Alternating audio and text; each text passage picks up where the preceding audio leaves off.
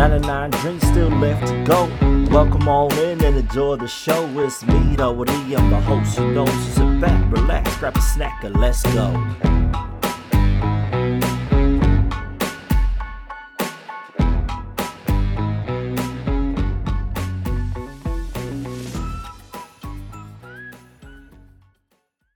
Moriore te whānau, no mai, hoki mai, welcome on in or welcome back to the 99 Dreams podcast. As always, I'm your host, Rawari, and today we have a very familiar guest returning for us all. I'm super excited for you guys to hear about some more of his kōrero and more of his journey around Aotearoa, because my boy can't stay still. He's always on the go. So let's welcome back to the show, the brother Harris. Welcome on, brother.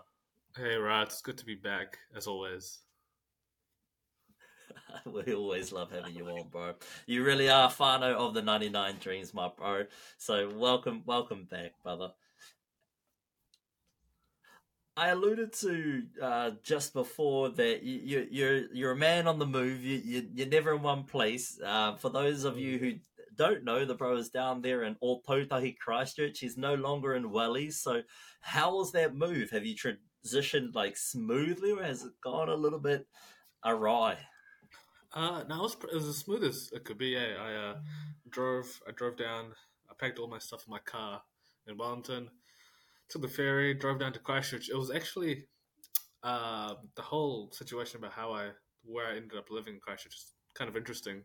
So I couldn't hunt for flats in Christchurch while I was in Wellington, so I was on Facebook groups and all the renter pages being like, hey, I'm trying to find a flat, but I can't do any viewings. Do you want to do like a Zoom viewing or something? Some people were keen, some people weren't, and I ended up having this viewing with a flat, and they really liked me, I really liked them. They were like, it's between you and someone else. I was like, cool, easy. And then a couple of days later, they're like, hey, we really liked you, but we're going to give it to someone else. I was like, yeah, fair enough. It is what it is. I wasn't too upset about it. But then they were like, we feel really bad and we want to make it up to you. The girl I was talking to, she's like, well, my dad owns another house and it's actually, way closer to uni. It's going to be a 5-minute drive instead of a 25-minute drive. And it's cheaper as well. There's less people living there. And if you want this room there, you can have. I'm like, well, you should have started with that. You should have started with that. Why did you bury the lead? So I took it, obviously, without knowing who I was going to move in with. And luckily, my flatmates are great. We live with a dog called Baxter too.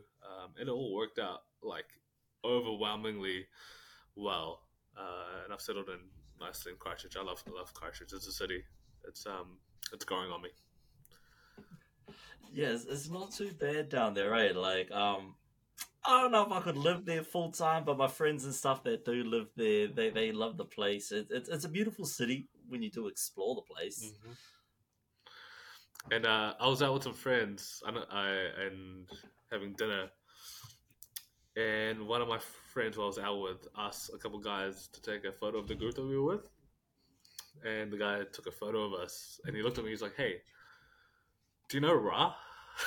And I'm like, you mean Rawari? I was like, yeah. I was like, bro, he's my mate. I saw you on his podcast. I was like, man, this is hilarious. This is crazy.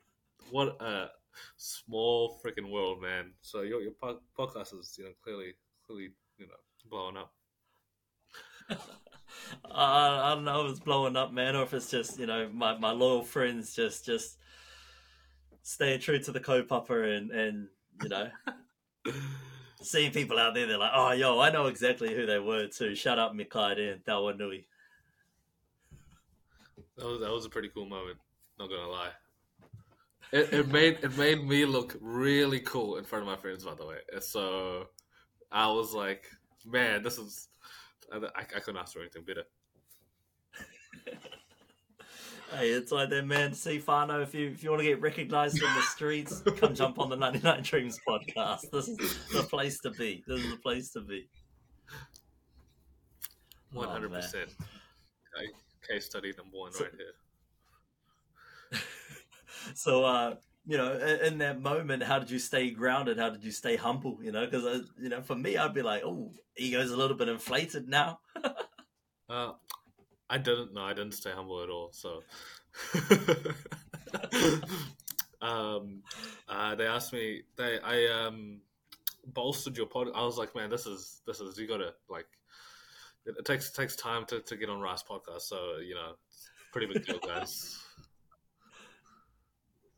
Hey, it does, man. It does. It does. It's patience is a long waiting list, Fano. No, it really isn't. But if you want to come jump on and share your story, my hooky, my man, welcome, welcome. But can we shift this a little bit to the reason why you're in all Tautahi at the moment? Like, what are you doing down there? Yeah. So I am currently doing my master's in organizational psychology, and most people don't know what that is, which is fear. But the way I've slowly worked on like a pitch for how to explain it. And in a simple sentence, it's using psychology. I study ways to make work not suck. Right, right. Like, expand on that a little bit more. Okay. So, for instance, let's say someone who does what I will eventually do one thing they can do. There's a lot of different roles. So one thing I'll be able to do is go into a workplace, and I will be able to identify why people aren't satisfied working there, their well-being is low working there, their maybe team cohesion isn't where it should be, and really diagnose the problem, the psychological mechanisms behind it, and develop ways to increase people's well-being in the workplace, so they enjoy working there, and then work more, work better, and basically it's better for everyone, right?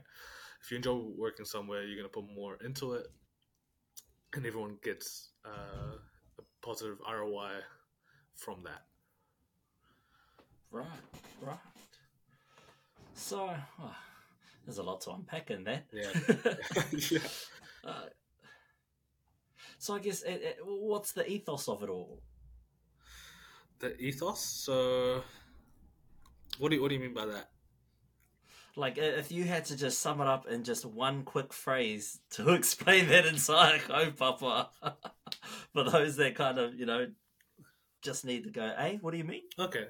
So I would say, if you go into work and you're like, work makes me feel shit, I would go into your work, figure out why, and change some things, and then hopefully that will over time make you not feel like shit going to work.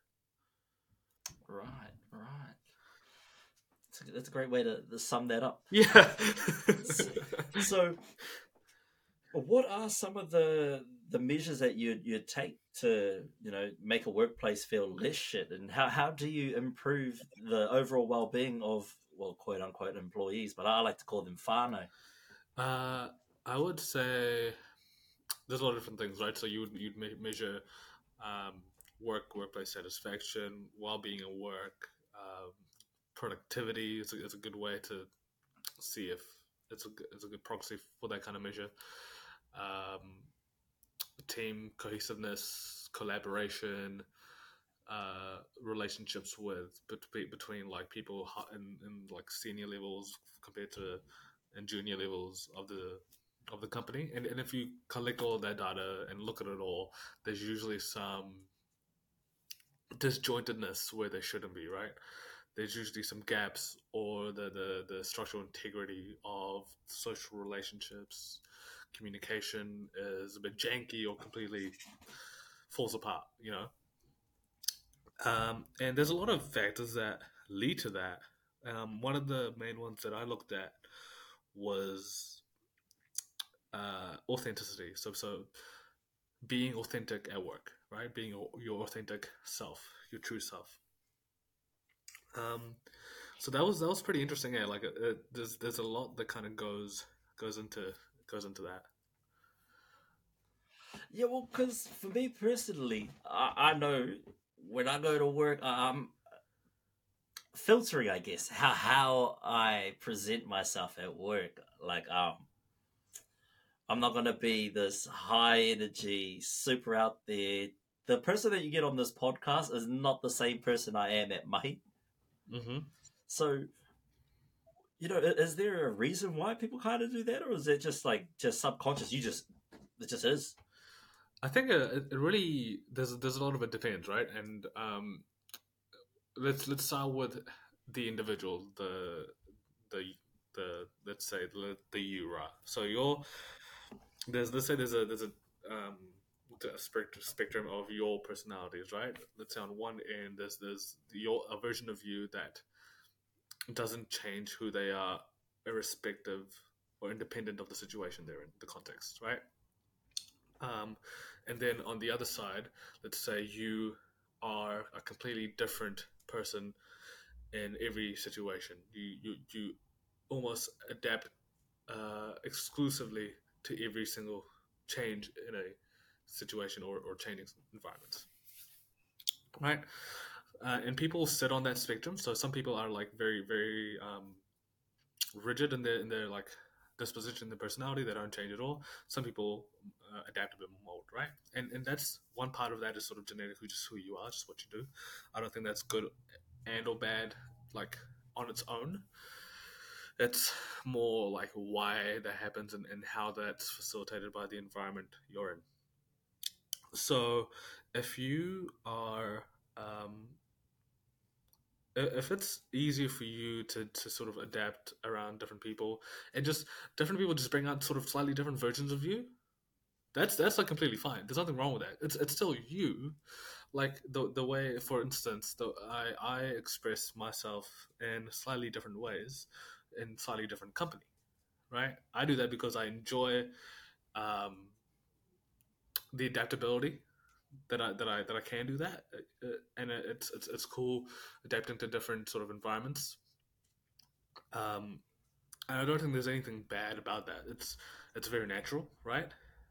But at the same time, it's super natural just to have consistency. So this independently for yourself, there's no wrong or right as long as it doesn't affect you negatively. Right, right. So it's not essentially bad to be flexible or to be sort of reserved in showcasing your full and authentic self. It's just more of a personal thing. Yeah, on one side, right? There are instances where it can be bad, right? Um, and those would look like, for instance, if you weren't being if you felt that if you express your authentic self in that environment, it would be um, it would lead to sort of like negative outcomes. Maybe someone would look down on you, or someone would think you're weird, or like whatever. If that's why you change your behavior, then then that's bad. Right. So if it's forcing you to be reserved, if it's forcing you to sort of peg, peg yourself into a square hole. Yeah, yeah, 100%. Yeah. Right. And I think like a lot of places right now are sort of oozing sort of being authentic at work is sort of a good thing, and you have to do that. And I think that's the first layer, realizing that that's important. But what's more important is how you actually be authentic at work. Um, knowing that you should be authentic is just one thing, but how you actually be authentic at work is sort of the bigger bucket that you have to address. It's so true. Let me ask this then, I guess. Whew, um, where was I going with that? Is being authentic at work a product of the overall environment, or is it more what's going on personally with you? Which affects that more? That's a good question. So we talked about um, how your personality, your disposition can affect how you express yourself. And I guess a simple way to talk about this, right? Have you heard of the term psychological safety? No. Okay, so psychological safety is having, um, I guess, mental safety, or feeling safe, feeling that you can express your views yourself safely in an environment with other people, and not being judged for it, or being put down for it. So having that psychological safe space um, is important to be able to express your authentic self, right? So if you're, let's say, in a meeting and you're around other people who, if you feel like if you express yourself, your authentic self, they're gonna look down upon you, judge you, call you out negative ways. You're not gonna do that, right? But if you feel comfortable around the people around you, knowing that you're not going to be judged, it's a safe space to say stuff, then you're more likely to, right? There are sort of steps people can take to make everyone else, like make others feel psychologically safe. But there's also a level of sort of personal uh, threshold that each person has. So my threshold for feeling comfortable saying what I want to say can be different to your threshold, right? So let's say you feel comfortable, here, at this level of psychological safety to say whatever you want to say, but maybe I need this level of psychological safety to say what I want to say. Uh, if we're both in the same environment and the environment has sort of, is in the middle, right? You're gonna feel fine, but I'm not expressing myself, right? And so in one instance, it's like, yeah, the it depends on the people, but also depends on you. Right. Okay, so that brings me to another question, I guess, that builds off of that is which personalities don't work well together to, really enhance or create, that psychologically safe space? Okay, so I would say, uh, yeah, okay, that's a really good question. So, um, the archetypical the personality that I think of immediately is there's a character. If you're in, I like sort of group environment, group, so let's say meeting. If you have someone who has the natural ability, whether they realize it or not, to just take charge of the conversation and be the major voice in the room, right? If you have them, and then on the other end, if you have someone who is naturally more shy, more reserved, who won't really speak unless asked to speak, right? Um, I mean, the psychological safety might be fine, uh, but generally, it's harder depending on the content of what the people or the person who is more talkative of what they're saying. If it just comes out harsh, it comes out more sort of stern, uh, like blunt, then it can make the other person on the other end of the spectrum feel less comfortable expressing themselves. Right, And right. And so I guess, I was just going to add to that. So, no, you're good. And on so the if you're more likely to be, okay, let me sort of backtrack here. There's different versions of being authentic, right? Some people say, I'm going to be my authentic self, and if that makes other people feel like shit, or if what I say hurts other people, then that's on them. That's I'm just trying to be authentic, right? Um, but I don't think that's true. Like, sure, that can be authenticity, but like I said, it depends on how, on how you express your authentic self.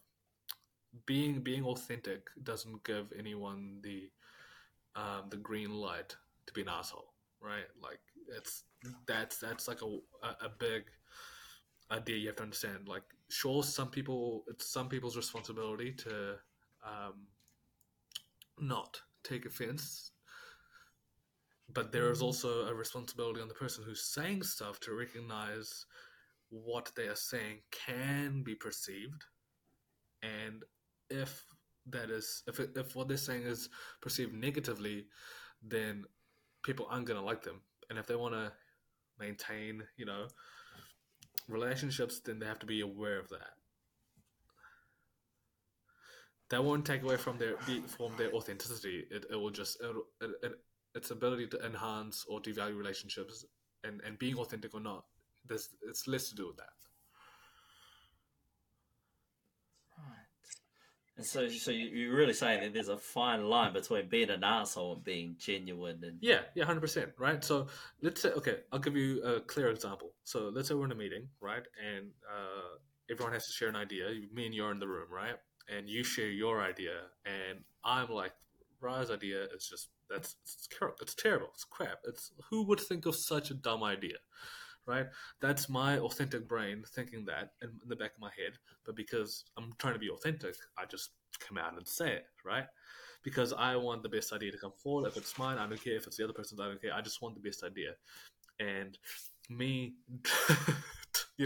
just telling you that your idea is shit, in front of everyone, sure, that could be me being authentic. But is that really the best way for me to express that? I don't think that's going to have the best outcome. True that. One, people are going to be like, yo, Harris, you are an asshole. Why would you say something like that? You can simply have a better way of providing constructive criticism, or not saying, just another way to say something, right? So like having kind of like a filter of not in the sense that you're filtering yourself and like really restricting how much of your authentic stuff you're saying, but in terms of saying, that idea is shit, to, how about we look at it from this perspective and maybe we can make a few changes to that idea. Yeah, because ultimately, if you say that idea is good, but you don't like it, that's being inauthentic. But if you don't like an idea and express it in a way that doesn't, push the other person down and make them feel bad, that's still being authentic. You're just expressing your feeling, your true feeling, in a way that doesn't hurt the other person. That's the difference, if that makes sense. Yeah, no, that makes total sense, bro. So I guess after learning about that, how do we, consciously be more mindful early on, so that in the future that can kind of become a subconscious thing, and we learn how to still be authentic whilst having that marginal filter. Yeah, okay. It's you want to facilitate an environment where people have, first, you have to make the place comfortable to be authentic, right? So let's focus on how you facilitate that. um, the the biggest thing is leadership and managers. So if your manager communicates with you in a way that makes you feel safe and comfortable, um, and tells you that it's okay to express yourself, you won't be judged. Like, it's, if they express that um, verbally to you and have nonverbal behaviors that sort of complement what they say, then you're going to feel comfortable expressing yourself. And if your team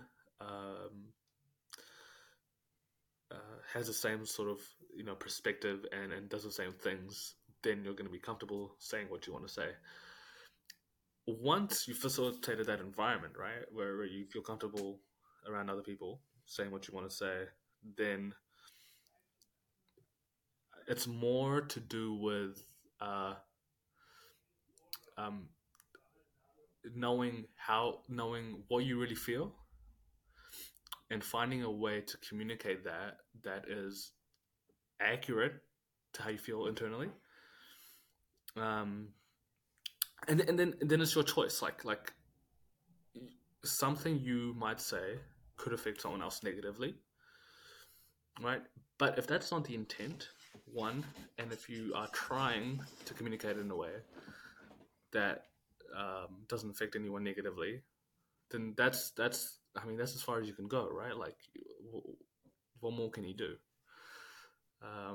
without changing how you truly feel and saying what you truly feel, right? So there's only so much you can do, and then it's up to the other person to go.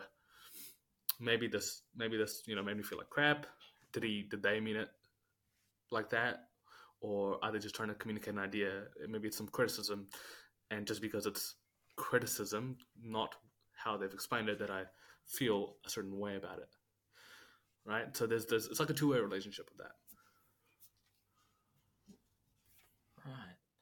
So, like, a lot of it relies on how well the parties can communicate clearly. Yeah, 100%. Yeah, it's a tough I skill. feel like Yeah,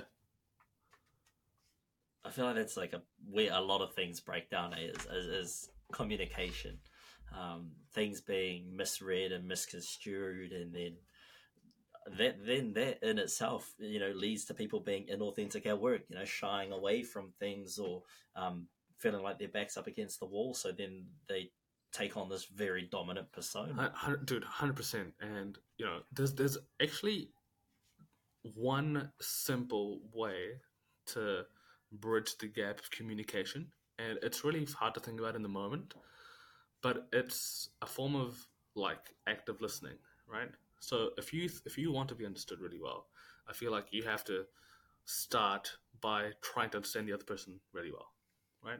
Because they will bring it back to you, the product of reciprocity. So if I don't think I'm understanding someone, what I will do is I'll go, hey, this is what I think you are trying to say, and and correct me if I'm wrong, but I'm gonna tell you what I think you're saying, and I do my whole spiel.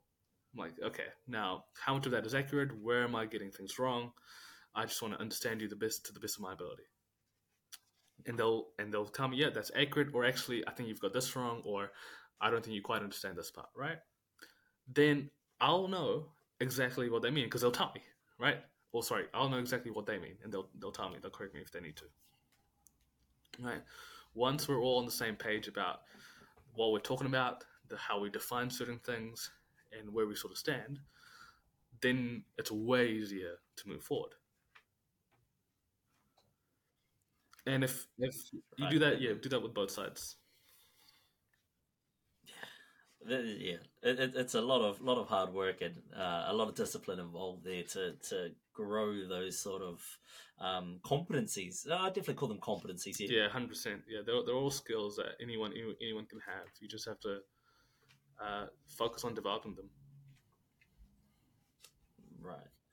And so I guess another thing we'll touch on then, based off of that, is discipline. Like, how do you know obtain discipline in any kind of areas? Um, so it's interesting because I think the idea of discipline is very confused in general, and this might be slightly controversial, but we'll see how we go. Right? Okay.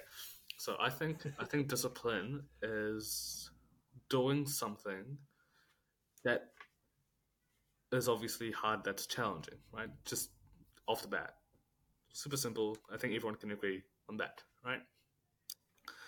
But what is difficult for one person might be a desired activity or easy for another person.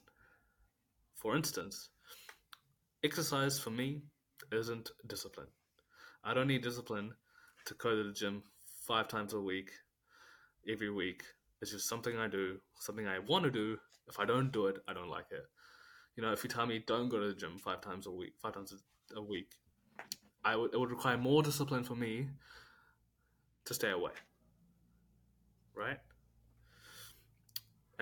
For other people, discipline um, for others might be uh, having tough conversations or standing up for themselves in a social situation, right? Saying something. It might be challenging emotionally for certain people and easy for others. Some people enjoy conflict, and for them, Once they feel it, coming up in whatever environment that they go in. They're like, yeah, let's talk about this or whatever. So it doesn't require that willpower, that discipline to have the hard conversation because they can't wait to have that conversation. Whereas some other people are more sort of risk averse and they shy away from that conflict, and for them it requires that discipline, right? Um, so a lot of the when we think discipline, we think exercising, going to sleep at a good time, eating the right things, doing the right things with your work, and to a certain extent that's true. Like generally, it's harder to do hard things, right? But it's a lot more. There's a lot more nuance in that, and I think we should take the picture away from um, certain a specific idea of what discipline is and make it a bit broader. Oh yeah. Well, can I ask you this then? I think it's in line with what you've been saying. What's the difference between routine and discipline? Routine and discipline. What's the difference? I would say routine would probably fit somewhere. If if you have routine, you might still need to practice discipline to fulfill that routine, right?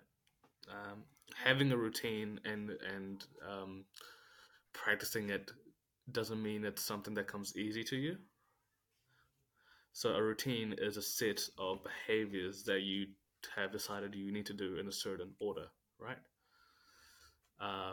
Whether that's an automatic thing that you just do one after another, or whether it's a conscious, willed choice that you have to, struggle to do, but you still do. Um, that's a different thing. Right, right. So routine is kind of that mundane step by step, left foot, right foot, whereas discipline, you've got to consciously think about making these changes to develop potentially a routine in the future. Yeah, I would say so. Yeah, Ah, routine's funny. Routine is pretty funny. Like some people, I think routine is generally a good thing because the more you don't have to think about what you have to do regularly, the more cognitive brain space you have to focus on the important stuff, right? Yeah. So if you have a routine, then you've got actual more freedom within a limited space time um, to do important things than if you don't have routine, if you're more staggered.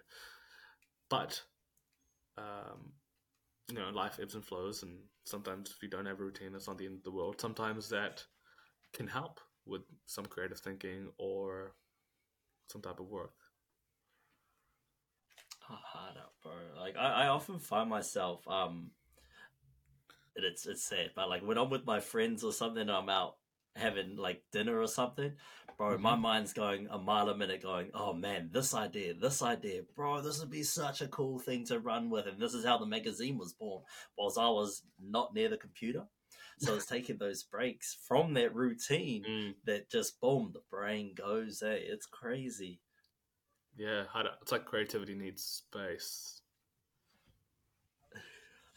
But going back to discipline,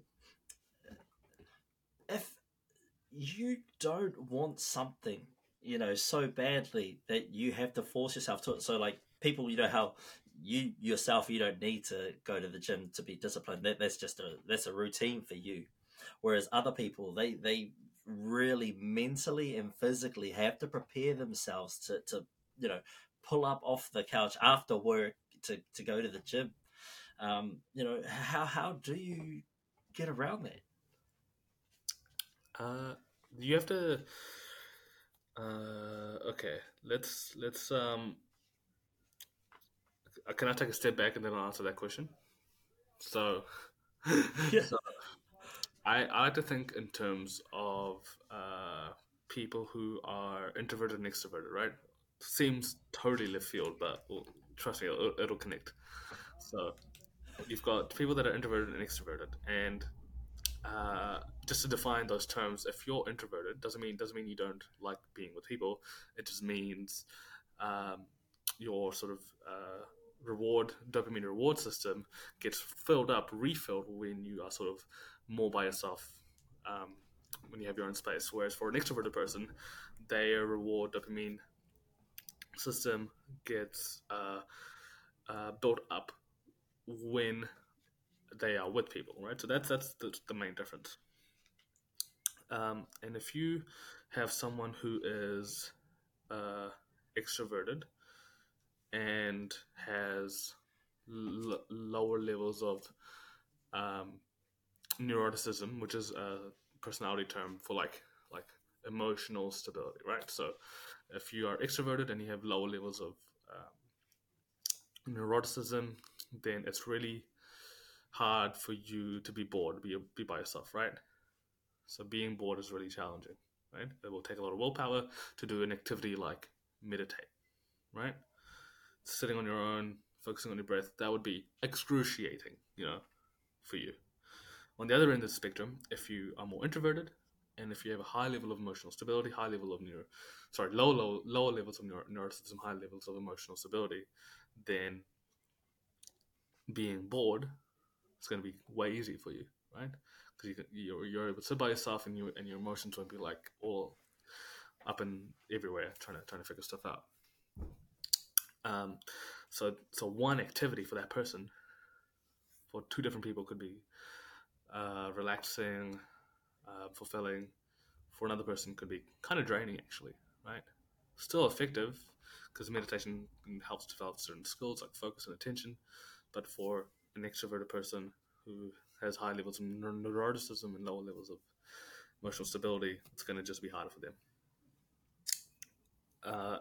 Now, if we go to the gym, right?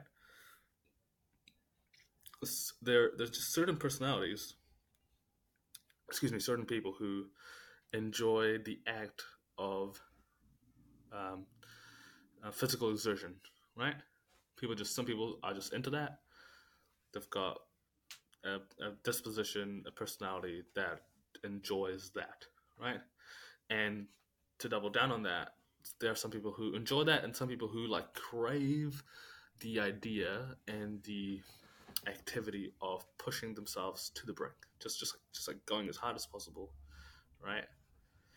Um, and some people just the physical discomfort of exercise is just gross, just ugh, just doesn't feel right. It just for whatever reason, just people just don't like it, right? Um, so if you think about it in those terms, like I wouldn't want to do something that I feel about either. Like if I feel gross, feel weird about just the idea of pushing my body, my muscle under physical strain, yuck, you know. But if that idea of that, it's kind of like, oh yeah, let's go, let's see how hard I can push. Hell yeah, let's that's me. I want to see how hard I can push. If I when I don't have the ability to do that, then um, I don't like that. So on one end, you've got someone who can naturally do that. On the other end, you have someone who can't. To get someone who can't do that to a point where they get really close to being that person or are that person,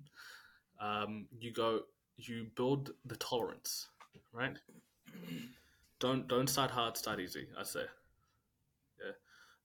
So for person A who doesn't like the feeling of exercise, you do a set of 10 two sets of 10 reps on an exercise at a very low intensity, just going through the movements. And if you build that up at a slow enough level, their tolerance will increase slowly, right? And over time, they'll get used to that yucky feeling of their muscles burning. And over time, they will, because you don't get the instant gratification from exercise when you start doing it, you don't see the rewards, you only see them later on. So if you start easy and slowly build a tolerance to a point where they end up seeing results, if they continue exercising for a while, they'll associate that burny, icky feeling with positive outcomes, right? And within the session, sometimes over time, when you exercise hard enough, your body also releases positive endorphins, right? So over time, they will associate the aki feeling of the burny feeling of exertion with the good dopamine feeling good after a workout. And once they see positive results, they'll associate it with, you know, achieving the results in the gym. And if you're with a trainer or if you're with a workout partner that, you know, supports you and like just oozes confidence into you when you've completed a hard set, when you've pushed yourself slightly out of your comfort zone, that ucky feeling, that burny feeling, will make you feel, will be associated with um, that positive feedback loop coming from someone else. And so if you combine all those things, combine the yucky feeling that you have initially with all those positive outcomes, those rewards, and all those things, over time you will want more of that. And once you get used to the increasing stimulus, um, something that used to be like really hard, might you'll be so used to it that you'll want to do more of it. Yeah, I definitely see lots of that in what I'm doing here at the moment with 99 Dreams. Like, um, well, I didn't hate it to begin with, but it is very hard. You've really got to force yourself into it, whether it's putting out daily content, videos, photos, whatever it is on social media, like forcing yourself to make sure that you've recorded at least one thing today, or you've got some banked content that you can post, designing products, discussing prices with manufacturers, updating the website, um, making sure the magazine's looking good. It takes a lot of discipline to just get up every day, work your 9 to 5, and then keep going Mm-hmm. with the shit. And you have to keep doing, because you don't have the reward from doing it until later on, right? Like you just have to do it for a while, and then eventually the results will come. But between there's a big gap, there's a big lag between those 2 points. So the goal is to enjoy the process of it, to maintain doing that. Doing it for the sake of the reward is gonna be not the most productive way, because you can't bank on results and when they will happen, right? You know that as an entrepreneur. And if you are more into the process of certain things and the effort you put in, eventually, once you have the positive outcome, that will feel good. But because you did it for the process, not the outcome, it's going to be easier to maintain it. 100%. And like with any kind of venture that anyone gets into, if you don't love the journey, if you don't like hitting milestones, not financial milestones, but like personal milestones, business milestones, social media milestones, though those are the little things that keep you going. Those are those little mini rewards along this road of what they call Mm-hmm. success. Yeah, success is such a funny thing, eh? Oh yeah, bro. What do you? How do you define success? Success, it's evolved for me. Me personally, yeah, it's evolved. So, when I was 20, I would say success would have been.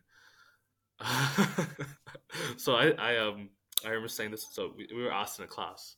Yeah, I think this is when we were studying PT, and the teacher asked, like 10 years on the track, like, how do you, what do you, where do you see your life? And everyone had to answer the question, and it was around like how much we wanted to earn, and some people said like 80K, 60K, whatever, something reasonable, um, your standard upper middle class amounts.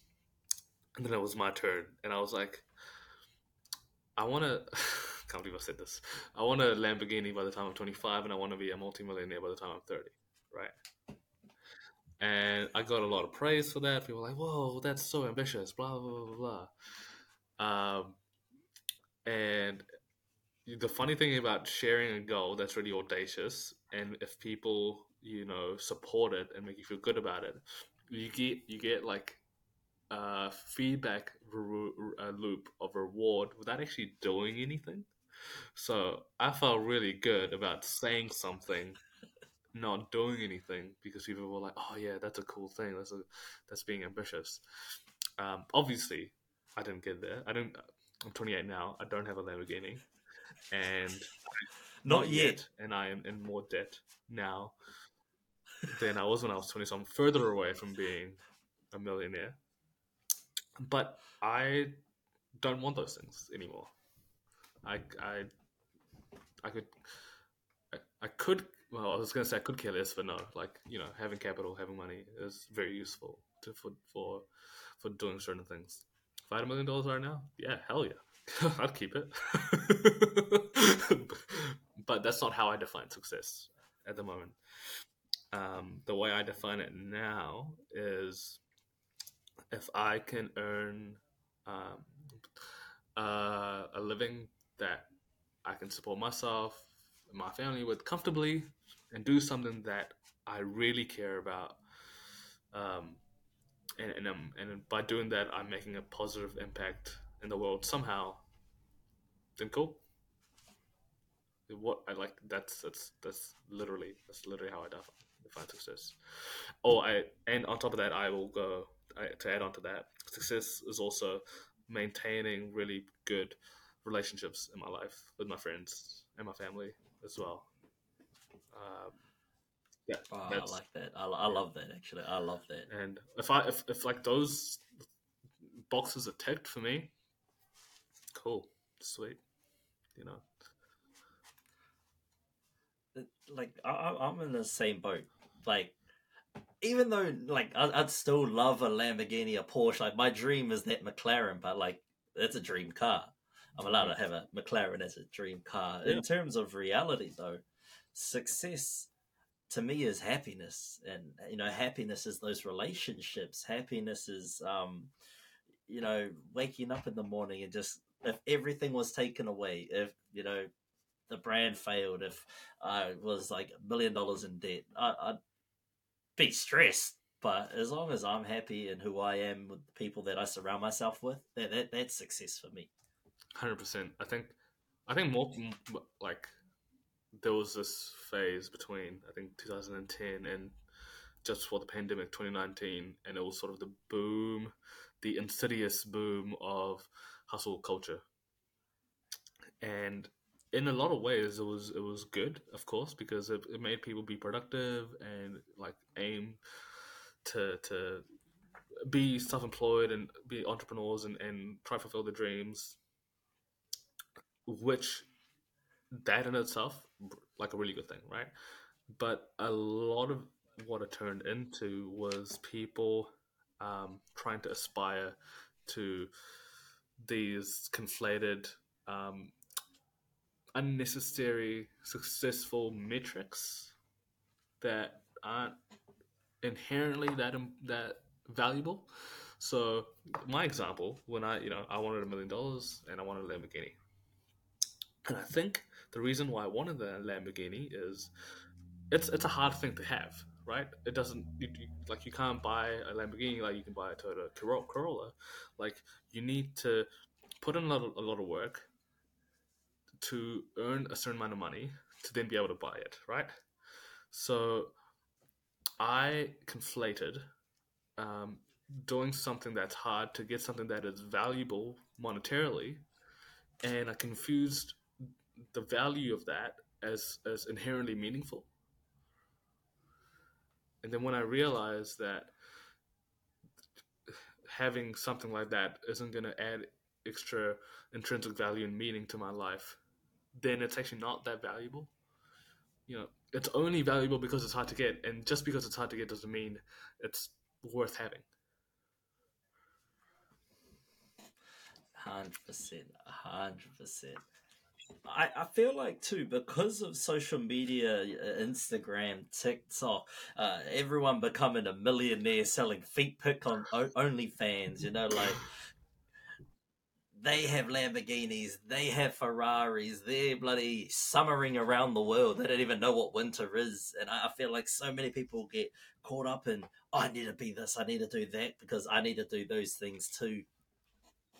How do you get away from that mindset and sort of still being an entrepreneur, still having that hustle culture about you, but putting your own spin on it and having your own personal goals rather than what you see as success on social Yeah, that's media. really hard. It's so easy to fall into social comparison, and I think the reason it's easy to fall into social comparison is because that's actually a default mechanism in the human mind. Like we are naturally predisposed to compare ourselves to others, especially to people who are um, quote unquote doing better than us.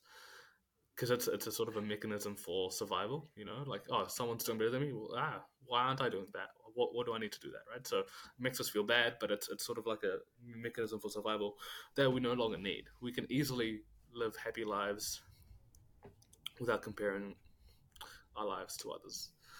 And I can't remember who said this, but for me at least, I ask myself like a couple questions. I say, okay, what are my values? Um, if I don't know what my values are, then I have to go through a process of it to define them. But my values are family, connections, learning, um, and uh, trying to do hard things for meaningful progress in myself and in the world. Right. So those sort of my values. Um, and if I see someone that's traveling all over the world and doing all these cool things, I'm like, oh man, I want those things. I'm like, then I go, hang on, well, does that align with your values? Okay, nah, okay, cool. Then chill out. Um, and the second question I ask myself is, would I be willing to do the things that person did to get to where they are? Right? If someone's super successful doing, a streamer. Let's say a streamer is doing really well on what do you stream on? Um, YouTube, wherever they stream on.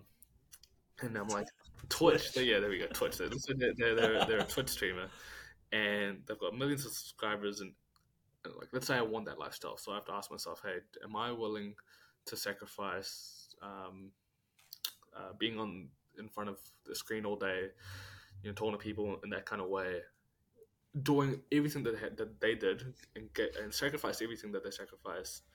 Do I want that? Do I want to give that up? Am I willing to? And if the answer is no, does then I shouldn't want what they have, right? Because I'm not willing to give up those things.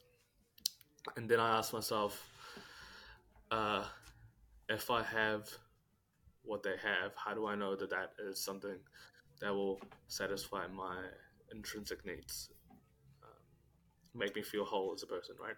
Will that um, have like will that bring me closer to my family, my friends, and do the things that I want to do? If the answer is no, then nah, right? So it's a lot of self evaluation before you sort of compare yourself or catch yourself wanting something. Yeah, pretty much. And so let's say there's an instance where someone has something that I want, and my values line up, my sacrifices line up. Like, yeah, cool, I'll be willing to sacrifice X, Y, and Z, and you know, it will benefit my bottom line. Then I go, okay, what is this person doing that I'm not? And then I'll look towards. So, for instance, w- uh, one of my friends who um, was doing well at uni and had a on the surface a good sort of structure and lifestyle, and was still maintaining social relationships and all that stuff. And I was like, man, I'm struggling to be able to do that. I'm pushing more towards doing my own thing, staying in my own lane, and wasn't paying as much attention to my relationships. So and obviously they had a better connections with their network than I did. And I asked myself, okay, what are they doing that I'm not, and what can I do slightly differently to not be in a similar position, but to be in my version of that position.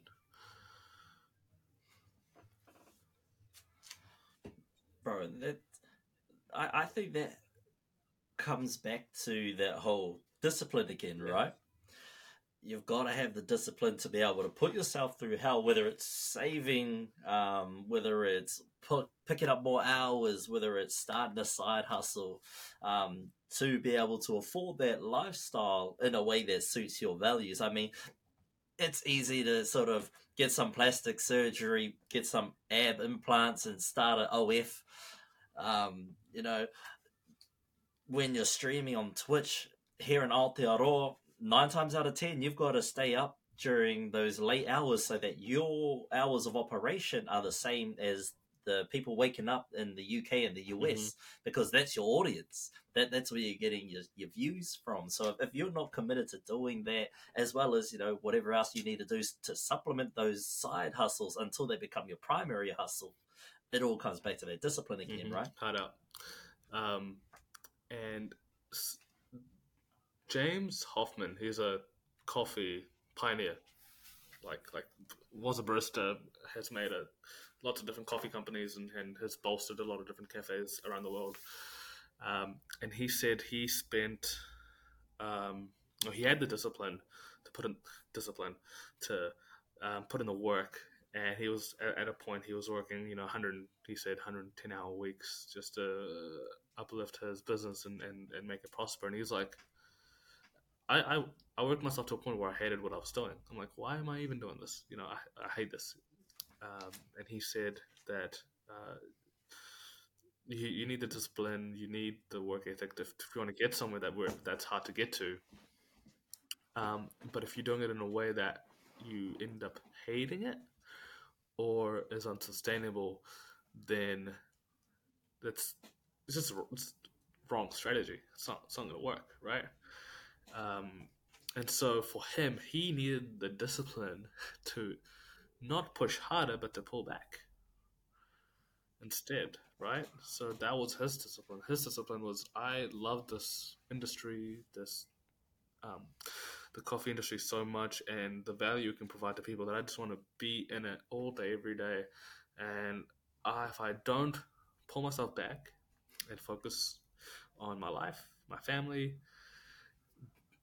I'm actually not doing this business the service it needs, right? Because I need to step back so I have the energy, so I have the continuous love for it, to lift it up over, decades, instead of burning myself out. That's going to be hard to be able to identify within yourself, because for me personally, I'll work through that burnout. I will work that burnout to re-energize me and keep going. Yeah, it's hard, man. I feel you. I get in the same boat sometimes too. Yeah. Yeah, it's super hard to identify. Hey, anyone out there got some tips or pointers? Get at us in the comments. Yeah. I can't even spit the words out right now. But bro, I know how long we've been talking, but because I've got you back on the show, and it's been a little while, how about we review some of the dreams that we threw into this dream deposit box way back in the first episode with you? What was that? That was episode 3, I do believe.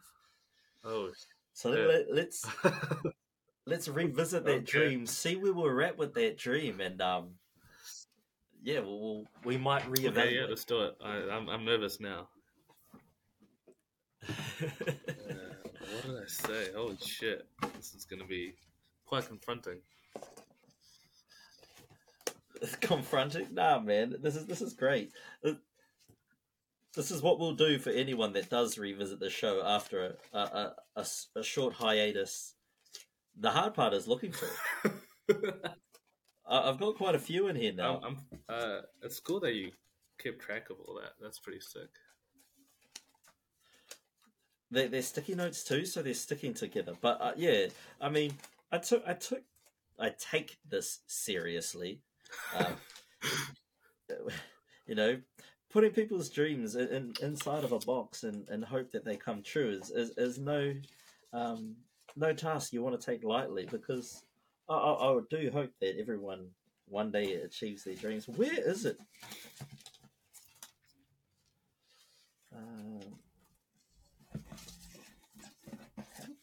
How early will we? Yeah, I do remember you putting one in here. It's just the where. Do you remember slightly what you said? No clue. Zero.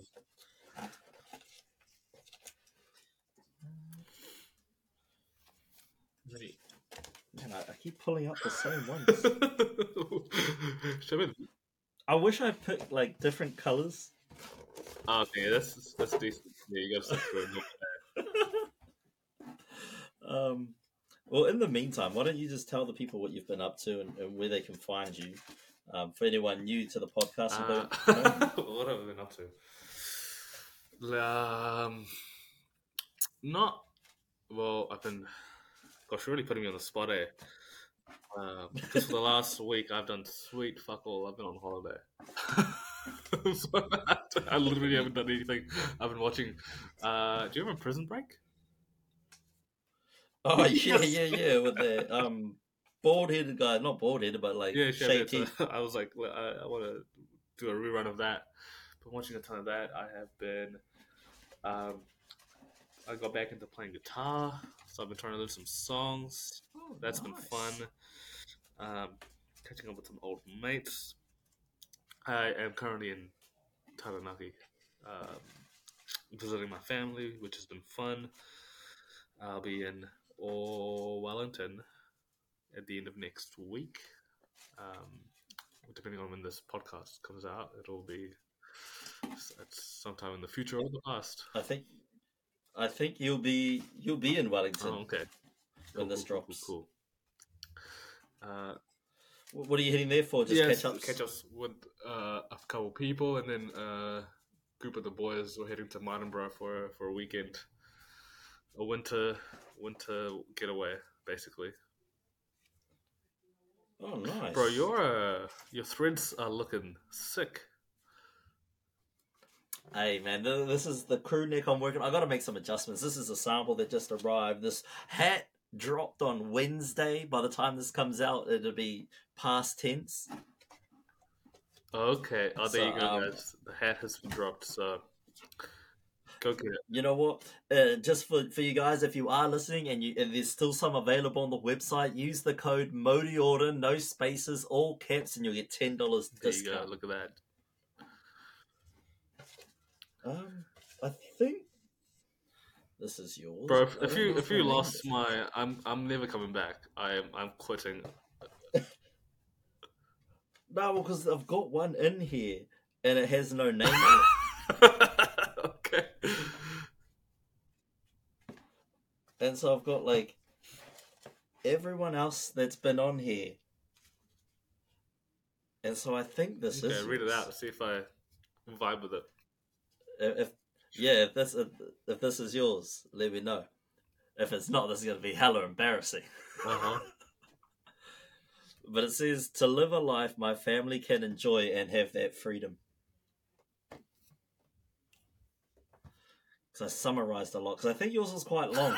Yeah, sounds like I'm long-winded with my shit. So, because I think it was something to do with like you wanted a space where like you have that freedom, you have that flexibility, but also like a life that your family can be proud of. Maybe. I don't remember. I'm like, that sounds like something I would say, but I could also be saying a lot of different things. So let's write your name down on this one, and let's put a new one in there so that we know. Because you'll be back on the show, man. This is your third time. You'll I don't be back. know. After this shambles, jeez. Who knows? Once we reach that financial milestone, we can hire you. Okay. We need that psychological safe workplace. You can translate for us. We want to branch out into Pakistan. You're gonna hire me as your official. Hey man, that's effective recruitment. I'd say that's very effective recruitment. Yeah, if you want to reach, hey man, they have a large people. Audience. Like as in, Population? Yes. And with a what is it? A Pakistani Olympian. Oh yeah, of course. Yeah, can't forget about that. Harris and Fano. It's Harris with one R, Correct. by the way. He is not the Not, double R. not the double R. One R. So Harris, what is your dream? Okay, what is my dream? And okay, this is To not have it lost in the that would box yeah. again? Number one, not have a loss in the box. First of all, second of all, my dream is to if I am lucky enough to live to like I don't know 90 years old, I want to like look back at my life and um, know that I had and have meaningful relationships, did work that was meaningful and made an impact, a positive impact, um, and that although that I probably went through difficult times and hardship, I developed the strength um, to overcome the adversity with the help of my community. And if I can look back on those things and be able to support my family, then dream come true. Yeah, nah, see, I think this is your dream. This is a summarized. I don't know, man. Stop summarizing it. Right. So here we have, slightly summarized, Harris with one R. To live to 90, he wants to be able to look back and know that he has had and still has meaningful and positive impact on those around him. Yeah, okay, that's a good summary. I mean, I like the longer version, but I'll accept that summary because it's on the sticky note. That's fine. We can always go back on that on the other pod and actually listen to what I said. Yeah, exactly. Which is what I'm going to do after this.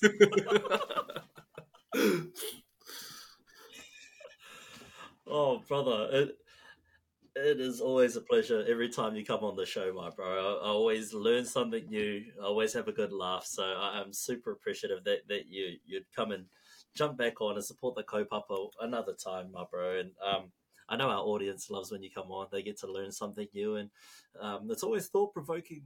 Kōrero. It's never mundane or dry. I'm not saying that any guest that's come on is mundane or dry. Oh, yeah, I'm be just careful, saying that, sometimes, yeah. Sometimes you listen to some podcast out there and you're like, geez, these guys suck. Nah, never here, man. You've got a wonderful selection of guests. I love being on there. Love the corridors that we have, and enjoy whenever the next one's going to be.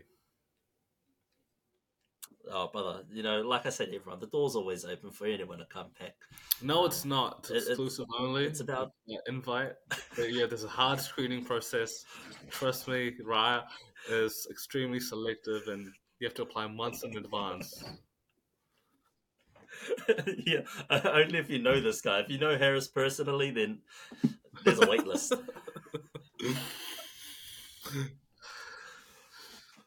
Oh man, but no, thank you so much for joining me. And Fano, like we did say, we have this portai that's out at the moment. Don't forget to use the code MODIORDER for $10 off.